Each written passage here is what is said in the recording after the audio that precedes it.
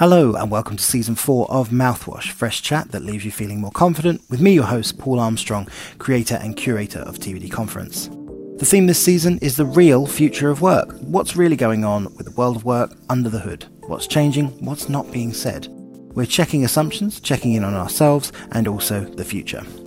I spoke with an amazing array of people, from Dan Pink to Harvard University professors, TikTok superstars, data specialists, and generational experts, all live on Twitter Spaces. What follows is a recording of that space, so it's more conference call than podcast booth.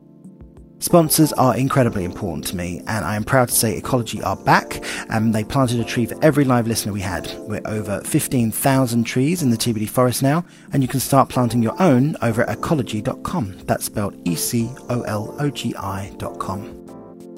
Workplace by Meta also came on board this season. Their familiar features help everyone work together in new ways, and whatever you bring to work to help you be you, Workplace celebrates it. To make your place of work a great place to work, visit workplace.com/human. Check it out, it's very, very cool indeed. Make sure you never miss a moment of Mouthwash by signing up for the newsletter over at mouthwashshow.com, and you can also get a text alert over at mouthwash.norby.live. Very handy for busy people. Check out all those links in the description too. As with all good podcasts, please share it on a network you trust and leave us a review. It really does make a difference. Please enjoy the show. Hello and welcome to Season 4 of Mouthwash, fresh chat that leaves you feeling confident, with me, your host, Paul Armstrong, creator and curator of TBD Conference. That's the conference attendees say that like TED without bullshit. We're flipping it up this season. We're live Tuesdays through Thursday. You get the same amount of Mouthwash, don't worry, just spread over the middle of the week. It's a reflection of the times and the changing world of work, which is our theme for this season of Mouthwash, the real future of work. This season, we're exploring what's working, what's not. We're checking assumptions, checking in on ourselves, and also the future. I want to know what's really going on under the surface, what's going to stay, what's going to leave, and how we're going to get there. I have an amazing cohort of people joined me this season, from the multiple best-selling authors, Dan Pink, Gretchen Rubin, to brand new startups who are creating models for the metaverse, which you're going to hear about today. I'm also discussing the future with experts from Harvard University behavioral psychologists to TikTok superstars. You can check out the full lineup, previous episodes on a podcast thing of your choice, but also nip over to the Mouthwash website, mouthwashshow.com.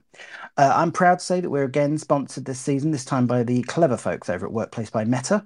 Whatever you bring to help you be you, Workplace celebrates it. Their familiar features help everyone work together in new ways. To make your place of work a great place of work, visit workplace.com/human. That's workplace.com/human. Check it out. It's very cool indeed.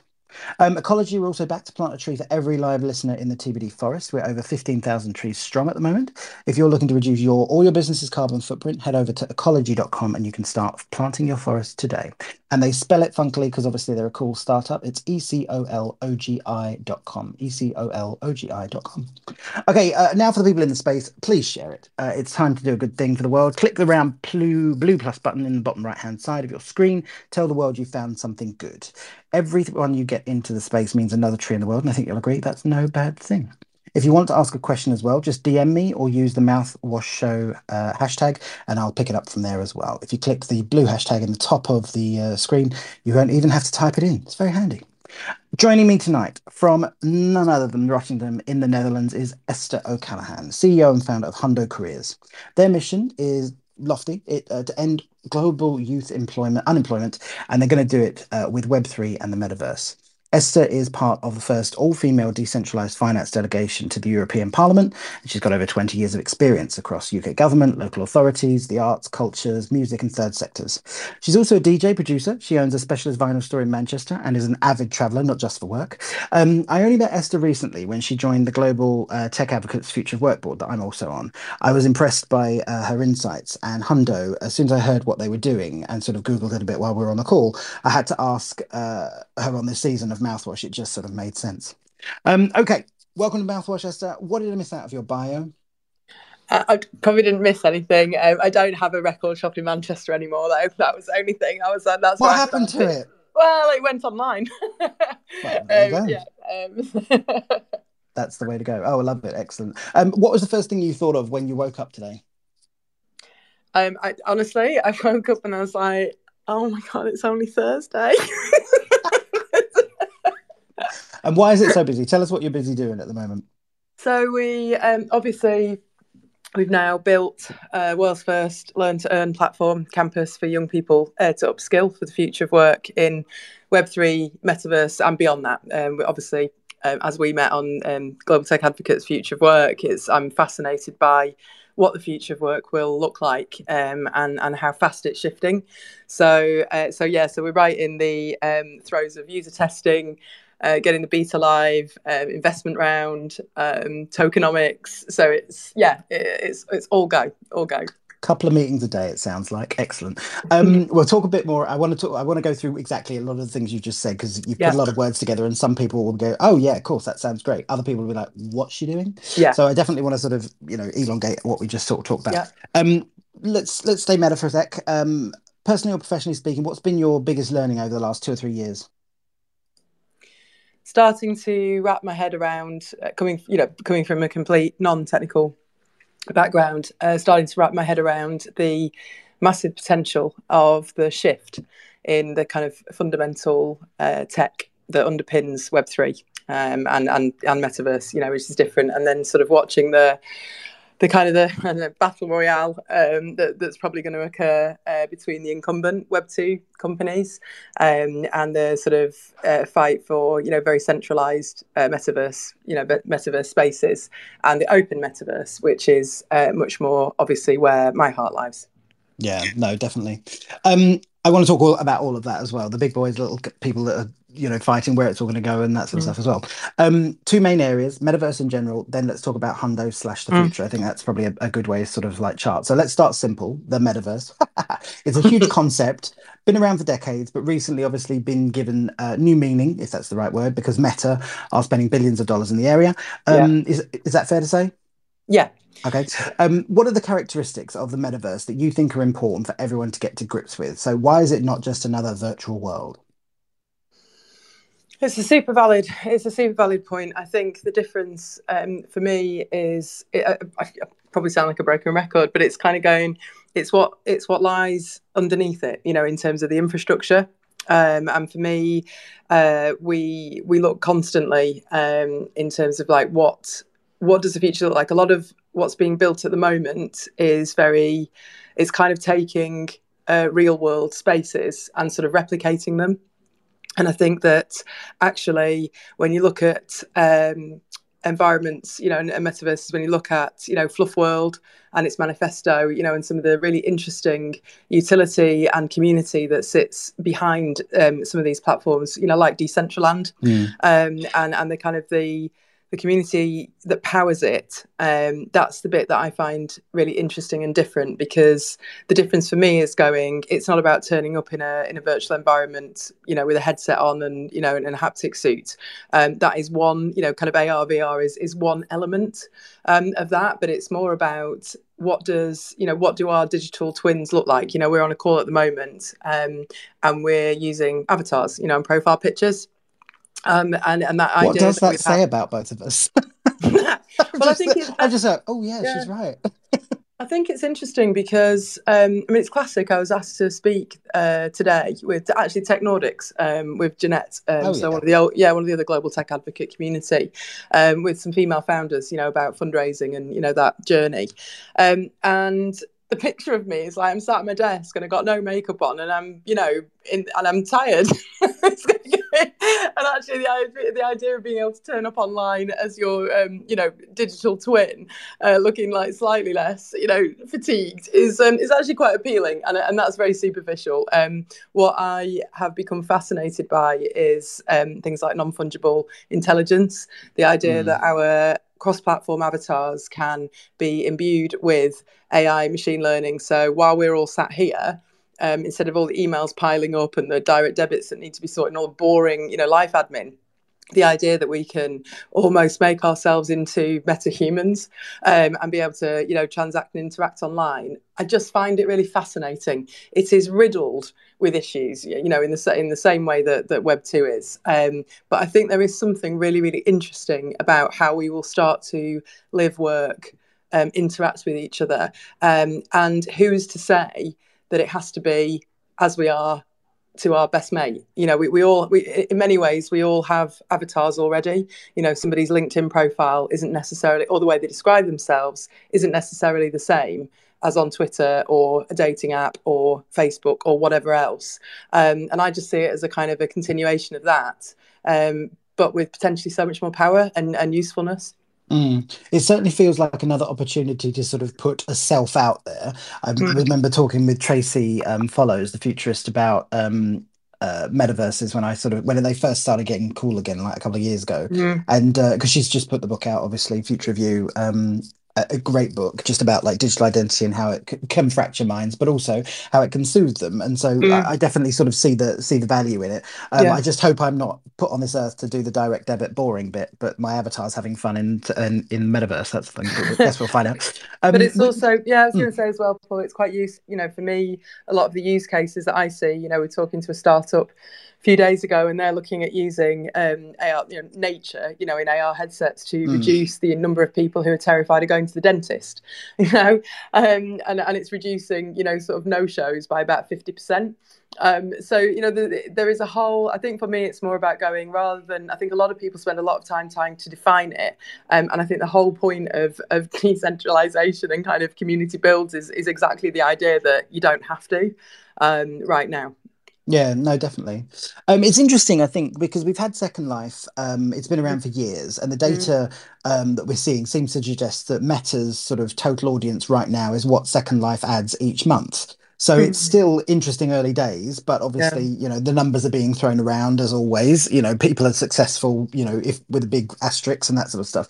yeah. But do you think it's going to explode in like say 2 or 3 years, or do you think it's going to be a slow burn and it's more like a decade? That's the big question that I get asked all the time by people, and personally decades, but I'm interested in what you think. I think it's both, depending on what you're looking at. So a lot of the infrastructure, you know, that exists, and a lot of the sort of the foundations that are being built are kind of already here now. You know, Yeah, blockchain has been around for a while, and I think that's the difference. I think there will be, well, what you're seeing now, I would consider to be a partial explosion. You know, with things like Superworld, yeah, Sandbox, essentially, you know, all of that side of it, and then you've obviously got the big players starting to move into the space. You know, you've had Fortnite and Unreal Engine for, you know, I don't even know how long they've been around. You know, a while.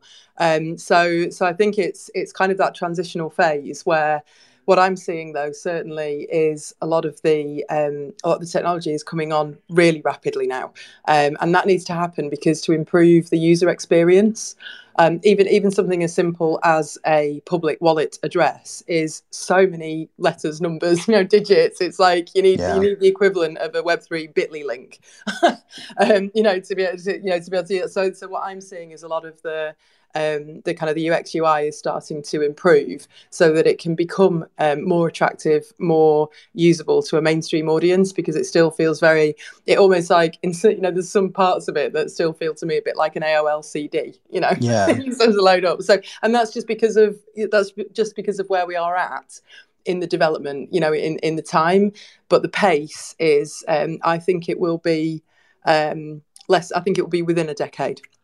Yeah. Interesting. What do you think about Meta sort of throwing down the gauntlet with their offering an intent video that sort of, came out all bells and whistles and I think to a certain degree frightened a few people. Do you think it helped or hindered the multiverse and sort of how quickly it's going to get there? It certainly seems to have every agency and brands saying the word metaverse, hiring people, consultants, and that sort of stuff. But a lot of them have never done this stuff before, don't know what it is, might know how to describe it, certainly haven't done what you've done and actually Mm, get your hands dirty and done all that sort of stuff. mm. Do you think the big people or the big players out there are sort of hurting the industry and it needs to be more organic, or can both exist? I think it's the age old centralisation, decentralisation argument. Neither is a perfect system. Mm, It's why successive governments centralise and then devolve and then centralise again. And it's kind of going, it's not one or the other. And I think that, you know, like we were saying earlier, the kind of the closed metaverses, which is the sort of the incumbents are building, you know, versus the open metaverse, they can coexist. And people will make choices. I think what Web3 offers is an alternative. If you don't want a very small number of shareholders to make billions using your Mm. data, you have an alternative for the first time with self-sovereign data, data unions where you can anonymize and monetize your own data.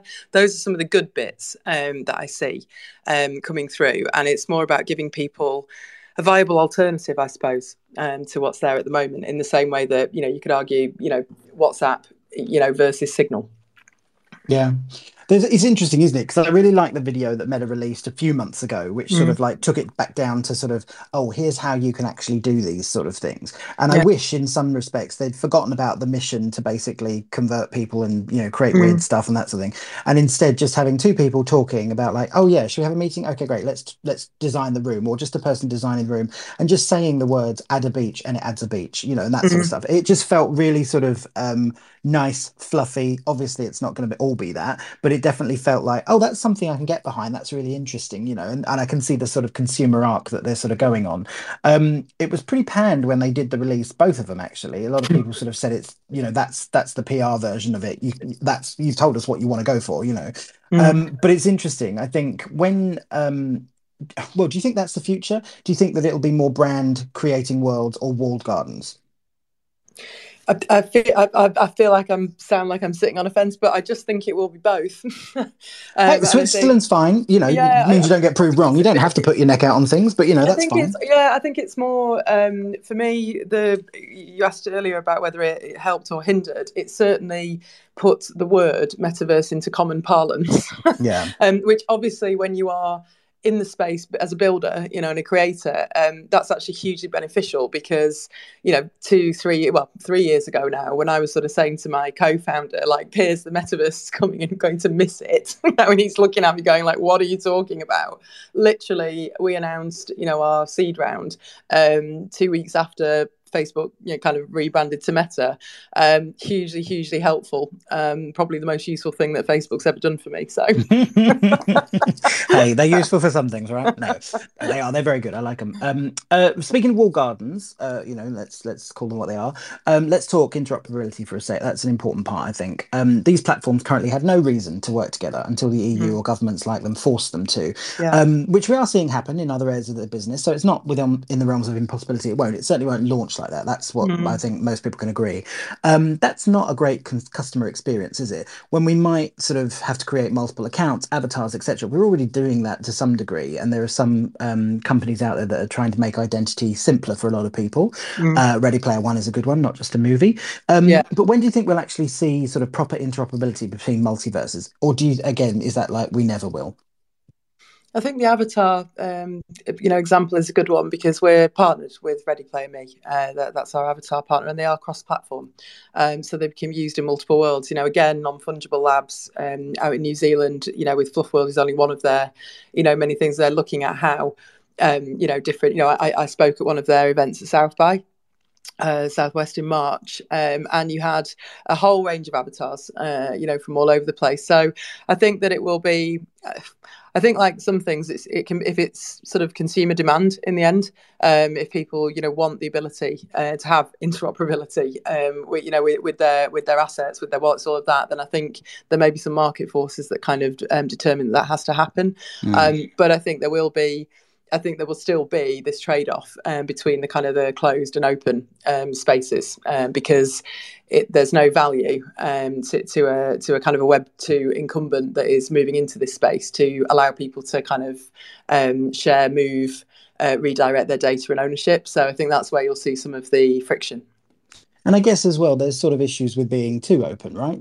People transient move through, they might take the value that they're getting and move on.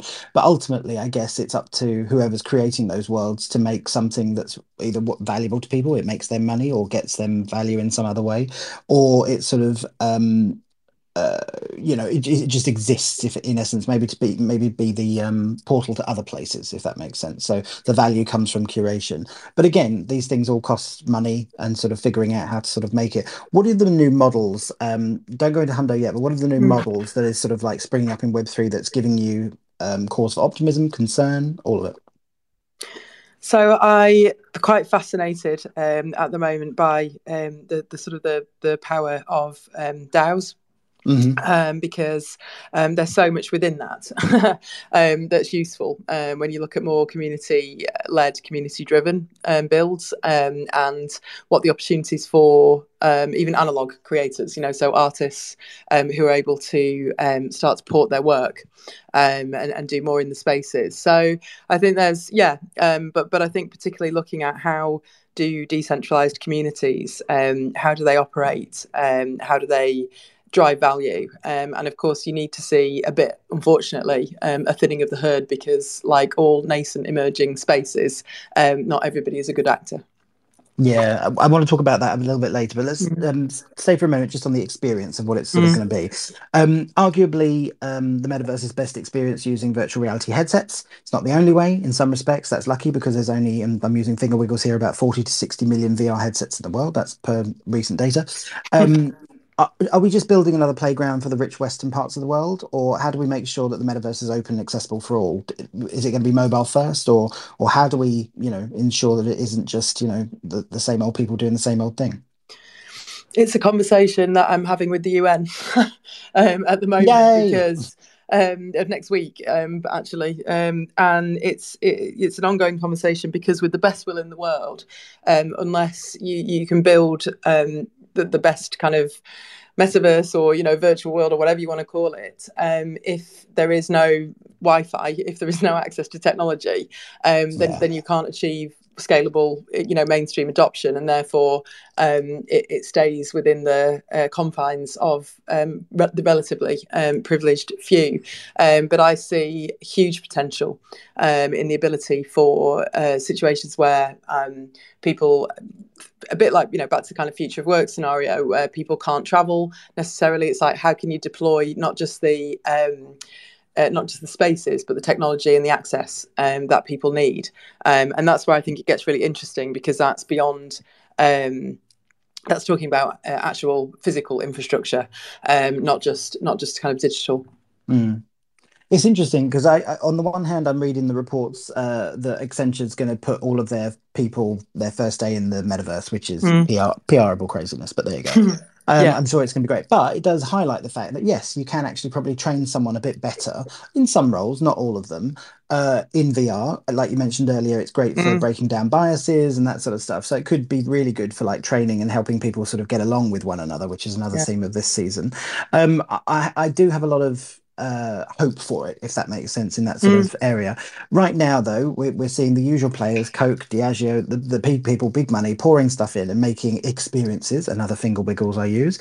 But do you think brands should build mobile first metaverse at the moment, or stay strong to the full immersive experience? Their maximum audience is 40 to 60 million. So is it really? Are they just building this stuff for the YouTube video that happens afterwards?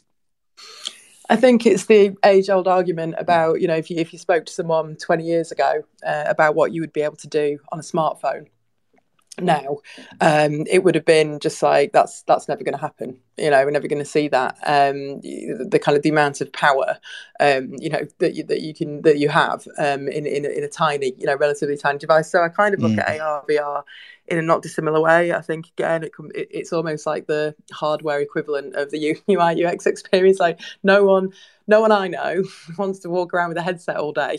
Like, so when you see things like Google Glasses, or whatever's coming on, I think some of the functionality of the hardware that is in existence, and the affordability of it, and then the kind of the mainstream of it. But you always see this with emerging tech. It tends to start with, unfortunately, with people who can afford it. But I think making sure that it's mainstream is what's really important, and certainly when we look at the interoperability of our platform, it's very much about how can this work on, not on the latest iPhone, or the latest Yeah. Android, so. Yeah. Speaking of devices, obviously there will be a slew of them out in the next 12 to 18 months, if the Mm. analysts are correct. They should be lighter, cheaper, more interesting, some have said, but I can't see what. They haven't sort of created the content for it yet. Meta and Pals weren't banking on, and I'm using my fingers to count here, a recession, Mm, inflation, cost of mm. living crisis, major markets shifts, or the war. So I'm intrigued to see what the impact will be on growth, whether the metaverse is going to be just a mobile first experience for a lot, sort of whether that flips it around, or if that really does impact sales and sort of slow it down. They will obviously be pilfered by the people who already have them and want the latest sort of upgrade. So again, nobody has those sort of numbers of how many are being ordered and built. But I'm interested to sort of hear whether you think that's going to increase a sort of another 2 years, which is the amount they think the recession is going to last, um, impact people's metaverse strategies.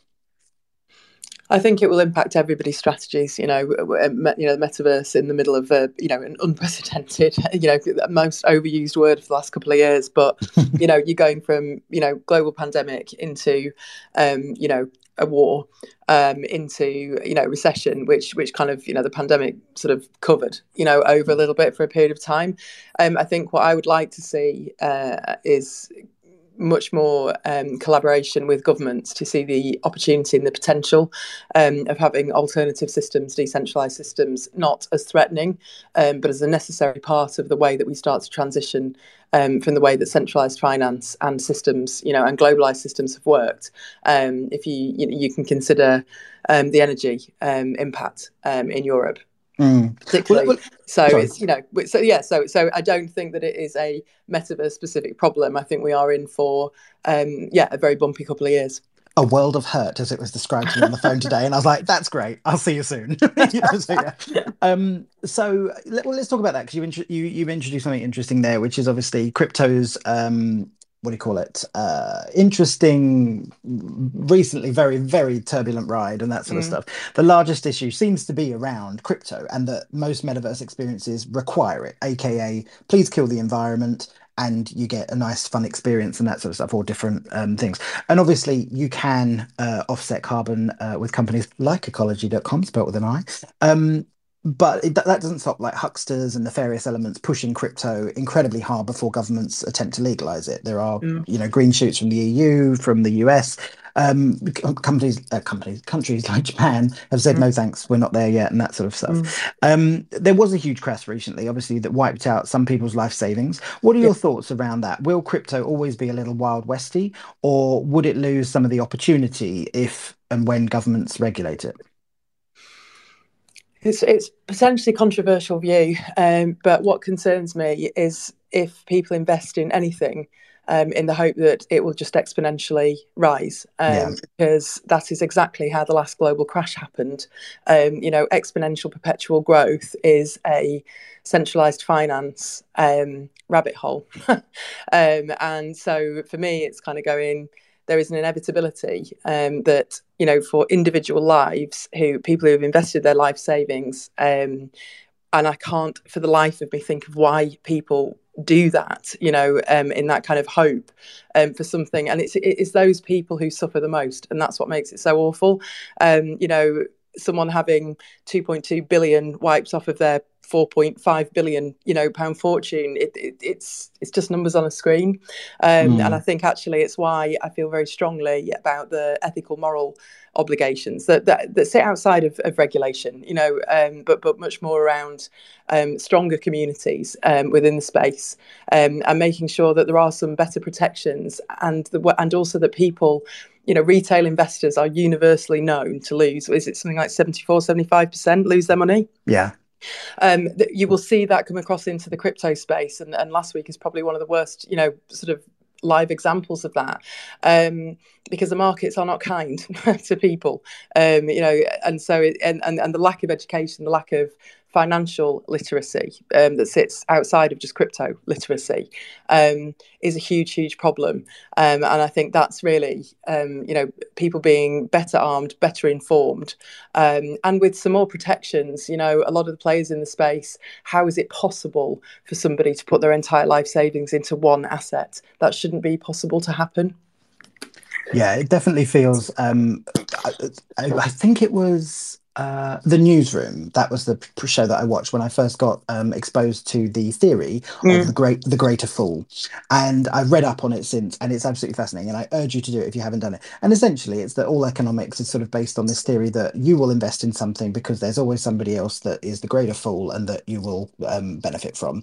Mm. And grossly simplifying it, somebody worked their whole life to do it, but it's a very interesting sort of thing. And as soon as you read it, you start going, it's the housing market, it's crypto, it's everything that we're sort of like working on. So I'm fascinated from a Web3 perspective Mm. of seeing like what can we create from scratch, knowing everything we've known and what we do. And I've just seen a load of white guys who are getting super rich off of crypto and just, sort of ruining it for everyone to sort of start with.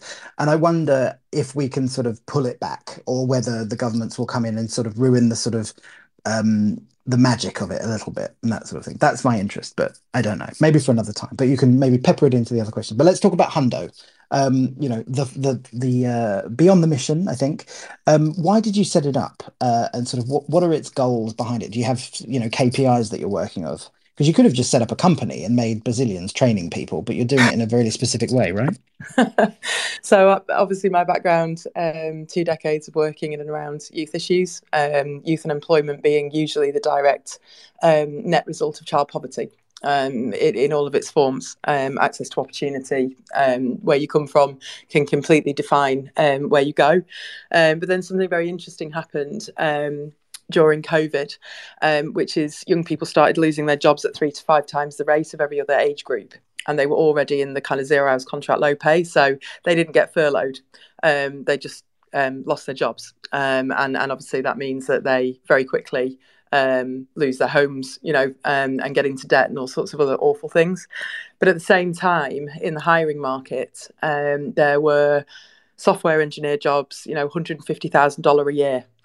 And when we worked with the UK government on the Kickstart scheme, a huge number of the young people that were supported through it were graduates with degrees.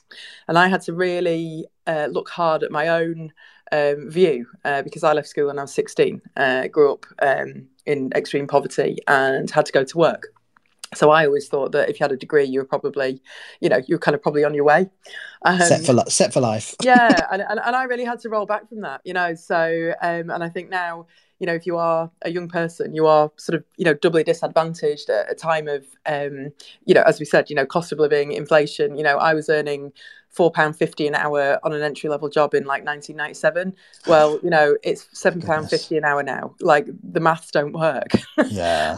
So for me, it was going, actually, here is this moment in time, which I kind of imagine is how it must have felt, when sort of Google, Facebook were still, ideas in students' minds, and that's how I feel about and Jaron Lanier, and all those original guys were around. I imagine that's how it felt. It's like a very exciting time because it is full of possibility, and the idea that actually that the breaking that kind of contingent hiring, you go through education, you tip out at the end, you get a job.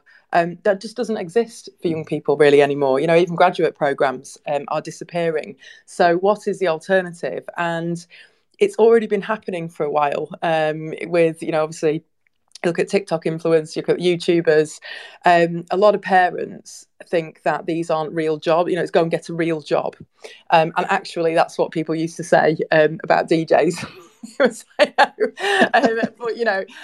and so for me, it's like going that real shift. Where we've got young girl that we know. She's got 600,000 followers on YouTube, monetized, and her parents are like, go and finish. Go and do a law degree. And it's that real generational shift of like, what is the future of work? Young people certainly, that we know, our insights is they know there isn't a job for life anymore. Why should you be loyal to an employer that will hire and fire you? That doesn't demonstrate meaningful, genuine diversity and inclusion, when actually you can be a creator, you can be a builder, you can do all of these things, and the entry level roles are so much better paid than anything you can get now. And that's combined with the idea that obviously tech in some parts of the world is causing a huge loss of entry level opportunities because of automation. So what are those young people's opportunities? And if you look at, again, some of the more social impact side that we look at is in a refugee situation, young people's education ends overnight. If you can deploy the means with which to continue learning and earning at the same time, that's hugely powerful.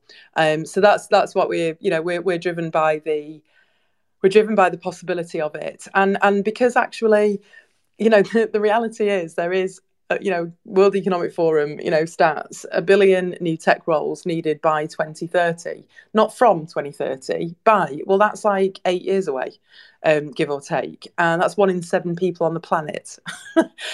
So what do you do when you have traditional mandatory education that simply cannot keep pace with the change? Even if, Paul, I'm wrong and it's not within a decade, even if it's 2 or 3 decades, you are still going to reskill 2-3 generations of teachers, educate parents. Kids are, I've got an 18-year-old, he's digital native, he builds servers in Minecraft, so I've watched and observed this behavior, kind of even in my own home, and it's like going. And he also has COVID GCSEs, which aren't real because he never sat any exams, and it's going like, what does but at the same time, he's been earning, learning, living online all through that time, and has built so much better skills that he needs for work, whatever that work ultimately is, whether it's for himself or for someone else or both. Than education is able to provide anymore. And that's the biggest challenge that we are facing as a society, because it has huge social consequences when a generation becomes really disenfranchised about their own future. Yeah. The one you mentioned education there, and I think it's so important for the metaverse to get something right. Yeah. Where you're creating, it's not a university, but it sounds, essentially a training school, if you want to call it that. Is that fair can I call it that? Does that offend you? It doesn't offend me at all. Okay, cool. We call it campus because campus. There you go. Okay. Yeah. So for me, what I want to see is all of these incredibly smart people, Scott Galloway, New York Stern, Arianna Huffington, all of those people put to work for maybe like a week, a year, to just update their section on the world's best university, and it just be free and open. And you've got the Khan Academy and all of that sort of thing, but it's not super open, it's not super easy, and it's not updated as frequently as it should be. That is something that I can get behind for the metaverse. And if somebody could get like into that, I would be, I'll work for you for free. Like, how do we get that up and running? Because that would help. It would help billions of people, wouldn't it? We wouldn't have to learn about just Western economics, and we'd figure out like new things to sort of do. But anyway, apart from my rant, tell me, how are you doing it, right? What's the learn to earn platform that you're creating? Like, break it down like I'm a toddler. How does it work? How do you make money? How does it make money? How do people make money? So the platform is built on chain. So Ethereum is the layer 1. Polygon is the chain that we build on. And what we are essentially it's basically going, young people are stuck in mandatory education, whether they want to be or not, because the government says you have to be. And the skills that are needed for the future of work are not being addressed fast enough. And instead of going on about educators who are also stuck in a system, where they're doing, more paperwork than teaching these days, instead of having a go at them, because actually good teachers want their students to thrive and go on and live great lives, certainly ones I know. What we're saying is, while a young person is in school, college education, they can come onto campus. Very simple Web 2. It is not a metaverse. You sign on, with your email, create your profile, and it's an avatar-based system, because we actually won an Innovate UK grant to test whether avatars help to remove and or reduce hiring bias compared to CVs and photographs. And they do, because unfortunately, even at an algorithmic level, if you have a foreign sounding name, or unfortunately, even in 2022, a different colour to white skin, you are still massively disadvantaged, and you will go to the bottom of the queue. And that's just a brutal reality of how the systems work at the moment. And the avatars give, it means that you're kind of looking at a young person a very different way. you're interacting with them in a first time, not kind of with a two-dimensional profile picture that allows you to make judgments, even if they're unconscious. There's still bias. So that worked really well. So we incorporated that into Campus, and we're replacing the CV resume with a permanent on-chain NFT skills wallet, which is soul-bound to the profile. And that means that young person can develop skills over time, and it's done in, think about the masterclass on YouTube. So it's done, 12-week boot camps. You don't need to do 3-year courses in digital marketing. You can get started much faster than that if the education is kind of rapid, much more practical, based, and most importantly, based around the skills that employers have in high demand. Solidity developer, for example. And it means that young people can start to see, if they come onto the platform, they will be able to see courses, and they're run by kind of younger people. So, some of our first masterclasses are delivered with people like Crystal Lake, who's a TikTok influencer, Forbes 30 to 30, because she's actually the best person to talk to a young person about how she's gone on a journey, what tools, skills, tips, and tricks you need, rather than this really old school kind of classroom-based learning. So it's much more dynamic, much more agile. And the way that we reward the learning is every young person will receive an allocation of our utility token, which is called Let's Go. And it means that they can use that to stake against courses. So each time you go to a more advanced course, you unlock more rewards. And it means that you're actually teaching young people financial literacy, crypto literacy, in a safe space where they can't lose their money, but they can learn about how to spot the bad actors in the wider world when they go out there. So that's the kind of, that's the sort of the main premise of what we're building at the moment. So who do they pay for it in the beginning? Because obviously they need a wallet, so they need to get that all set up, and money needs to go into it somehow. But how do you keep the lights on? Is it just through funding at the moment? What's the sort of business model type thing behind it? Yeah, so it's very simply, it's a subscription-based model, but it's free for young people. Cool. Yeah, okay. So 16 to 24-year-olds, it's free, and businesses and over 25s will pay an annual subscription. And for us, it's a simple metric. The cost of a bad hire on average for a company is about $18,500 per hire, plus all the demotivation when people are coming in and out of businesses and all the disruption. So what we're saying is break that model, because it's not effective and it's not working for either you or the young person or your bottom line, and start to invest in advancing your future workforce, who will be coming out of campus with the skills that you actually need.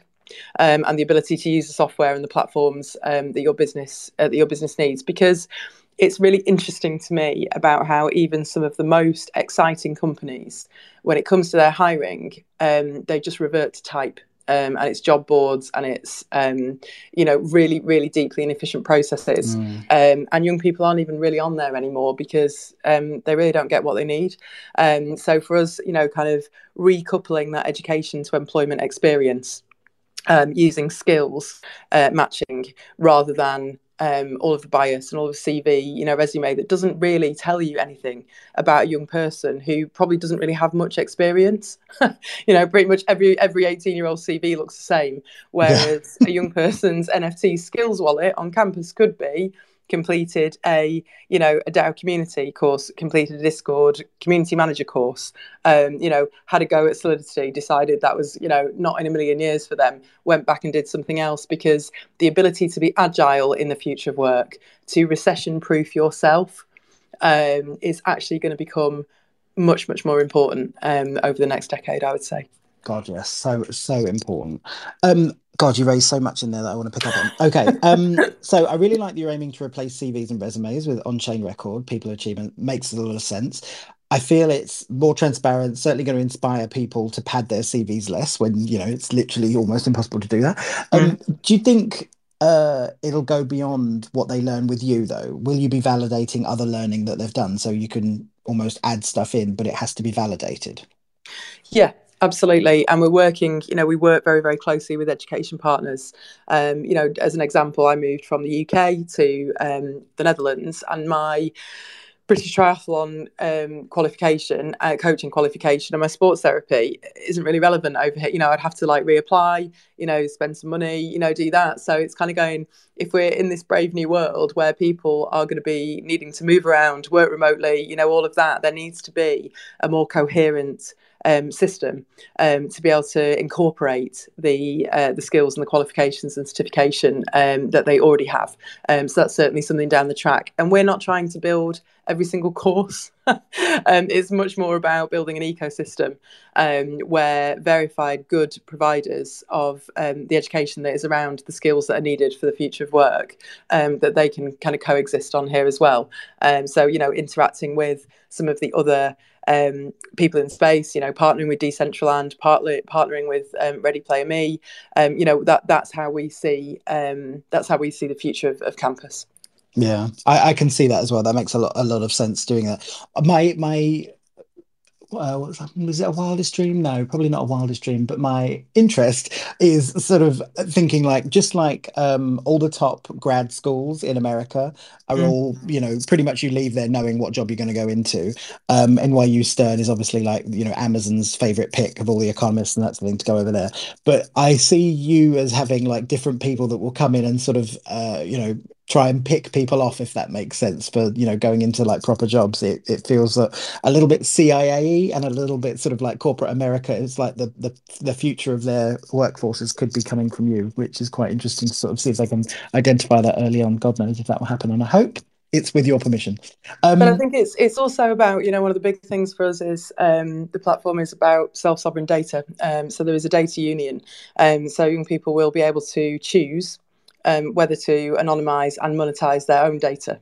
And that's the kind of, that's how you start to move away from. It's quite interesting as well because, a Gen Z community, if you're talking about substantive numbers, and it's our ambition to have, 10 million users on the platform by 2025, they will self-regulate against the bad actors.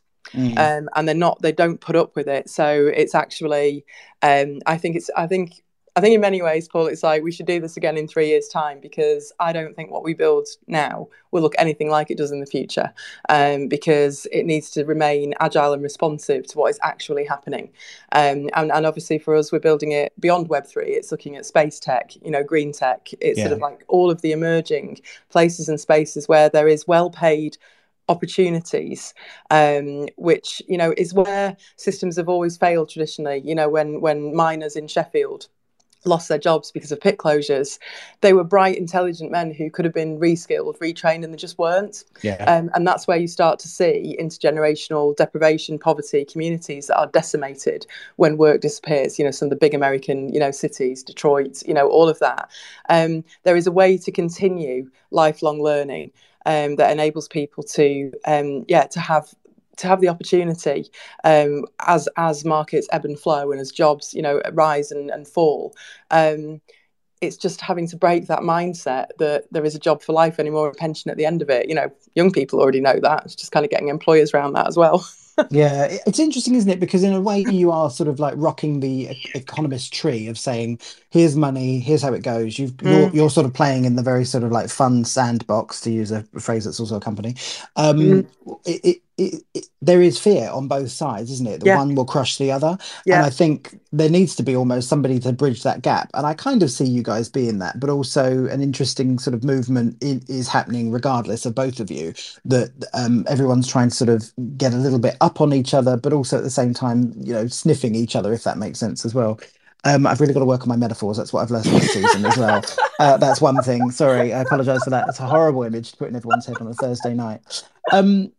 Talk to me about the challenges that you are facing at the moment working in such a new area, or with such a new area. It's really more about, it feels like not a new area for me. I know it sounds strange to say, but we always come back to, sort of first principles. People will always need skills, and they'll always need paid work. of some description. So, you know, our platform is very much accessible on, you know, exactly what we were talking about before, you know, device, you don't have to have the latest smartphone to access campus. You know, you don't have to set up a wallet to get started. That all kind of comes later. So for us, it's much more about getting a much more mainstream audience comfortable and, you know, having some understanding of what they can do in the space. So I worry a bit less about that as a challenge. You know, the bigger challenges for us is around is basically around the problem that we set out to solve. You know, it's not getting better for young people. So how fast can we get this solution out there in a safe way? You know, in a good way, so that young people can actually start to build and design their own future. Instead of being sort of faced with a situation not of their making and not something that they can control. So we're very much more driven by that, and the technology in many ways is simply an enabler of solving a social problem. Talk to me a bit about moderation. You mentioned obviously the people in it will self-moderate and that sort of thing. That's what everyone says until it goes wrong. So tell me, like, what are your other things that you're putting in place there? You're not building a sort of virtual world for people to sort of run around in and that sort of stuff. It's essentially a classroom, but you know, people are bad sometimes and they misbehave and that sort of stuff. How are you going to be, you know, what other things are you thinking of? Yeah, there's a super valid question, and we are by no means just sort of self-moderating. So obviously, you know, a huge, as we, you know, we're very, very early stage at the moment, and we are in closed beta. So we built the campus itself with about 200 gaming students. So it's not something that we've built and designed and then just handed to young people. They've been actively involved in shaping it. Brilliant. I think that's really important. With the best will in the world, you know, one of the reasons that I left one of the big platforms, you know, they won't mention, is because of the sheer number of child trafficking that was enabled to happen. Yeah. You know, I've worked in teenage self-harm, young male suicide. I have seen what Web2 has done to young people, and, you know, obviously been through child protection training and all of that. You can't stop all of it, and you shouldn't pretend that you can. But there is a lot that you can do to mitigate and reduce risk. And one of the big things for us is it's not a free for all. You know, young people in the early stages of what we build will be signing up through their existing education and or training provider or the charity that they're coming from, so that we do have some kind of real world reference point for who these young people are and that they are protected and safe. So it is obviously a huge part of what we build. Yeah. And of course, there is no monetary transactions that are taking place on the platform. You know, it is about learning to use the technology and the principles that underpin it. So it's not just that you're training people to do digital marketing and that sort of stuff. You're teaching future young people to be entrepreneurs, to figure out, you know, is their company going down and that sort of stuff. Where else? Give me some sort of ideas of what other things will be on there as well, because I can see people in the audience already are the type of businesses who would use services like this to sort of fish for people or hopefully attract them, but also, you know, be interested in, you know, future leaders of the world and that. Yeah, and that's why, you know, so we're obviously 9th and 10th of November. That's why we have CareerCon. So CareerCon is world's first Web3 careers, you know, festival that you might actually want to go to as a young person. And the way that employers are able to be there is that they're effectively, you know, we see employers as brands. You know, they need to actually be promoting to young people why they are a good place to work, you know, what opportunities they offer. So it's much more about, and they're paying for access, you know, to that community. But ultimately, it's very, you know, if people are treated badly at work, they will let each other know. You know, so it's almost a bit like, you know, there'll be, you know, employers and brands, you know, on the platform who are actually, you know, we piloted it, you know, totally outside of Web3, you know, for the last few years, in terms of going, it's not just all about the pay. You know, people want to know if they have flexible working, you know, remote working, you know, what the benefits are, you know, what extra things, you know, that support they get, like mental health, you know, apps and software, you know. So it's really it's really hard for me to say what it will look like over time because it's very much being built and iterated with the ultimate community that we want to use it, which is young people. What we offer really is an alternative to going onto the kind of traditional platforms where the truth is, Paul, we've been at this for a long time now. A young person, we've tried it, ourselves, a young person can sit and send their CV off to 100 different companies on a job board and get a 0 rate response in a day, so this is about going, can we make that experience, better by getting to give you an example, Epic Games will know how many Unreal Engine developers they need over the next 3 years. Instead of waiting for young people to finish education, tip out, go into this kind of, hiring frenzy, that I call where always, the kids with the good CVs and the good schools will always get to the top. Actually, they will be staking against courses on the other side of the platform. So that there'll be an interaction point between these companies and these young people to go, this course is highly rated because I was able to go and get a job. And you're almost creating an open alumni in many ways, where people will actually be able to see. So there is an element of transparency that occurs, not like a TripAdvisor or a kind of a Glassdoor, but kind of going, these are the courses that were most successful because they led to employability outcomes, or the ability for a young person to go and work for themselves. And we still think that the creator economy is one of the bigger ones in that space. Yeah, no, definitely. I would agree with that. It's interesting you mentioned Glassdoor because I think one of the interesting elements of a metaverse or multiverse arena type thing is that somebody could walk into your business. They could say, we've digitally recreated it. You're going to meet this person. She's the receptionist. He's the receptionist, and that sort of stuff. But also they could just as easily swipe right and go and show me the Glassdoor ratings of the last 50 employees, and that sort of thing. That's where I'm really fascinated for Web3 to sort of push is a transparent look that will help businesses fix themselves. Because everything I've learned over this season is that businesses know what the problems are. They fix them when they have to. And that there are certain things like people not having chairs, that there's an unforgivable 30% of people don't have the right chairs at work. There are things that are infinitely easily fixable, but it's a question of time and money for most people, but they're not prioritizing health ever, it seems. That's my issue. So I love this sort of thing because it focuses on people's mental health from the off, because you're building something that definitely is going to grow, but also it focuses on the back end of people having a need. You're not just like creating lots more digital marketers for the sake of it, which I see other things do, and like everyone should be a digital marketer. You've had no training whatsoever, you don't have to do marketing.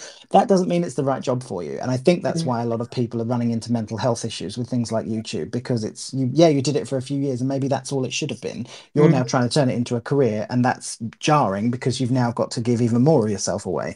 So again, I love this sort of stuff because you are focusing on what needs to be done, upskilling. I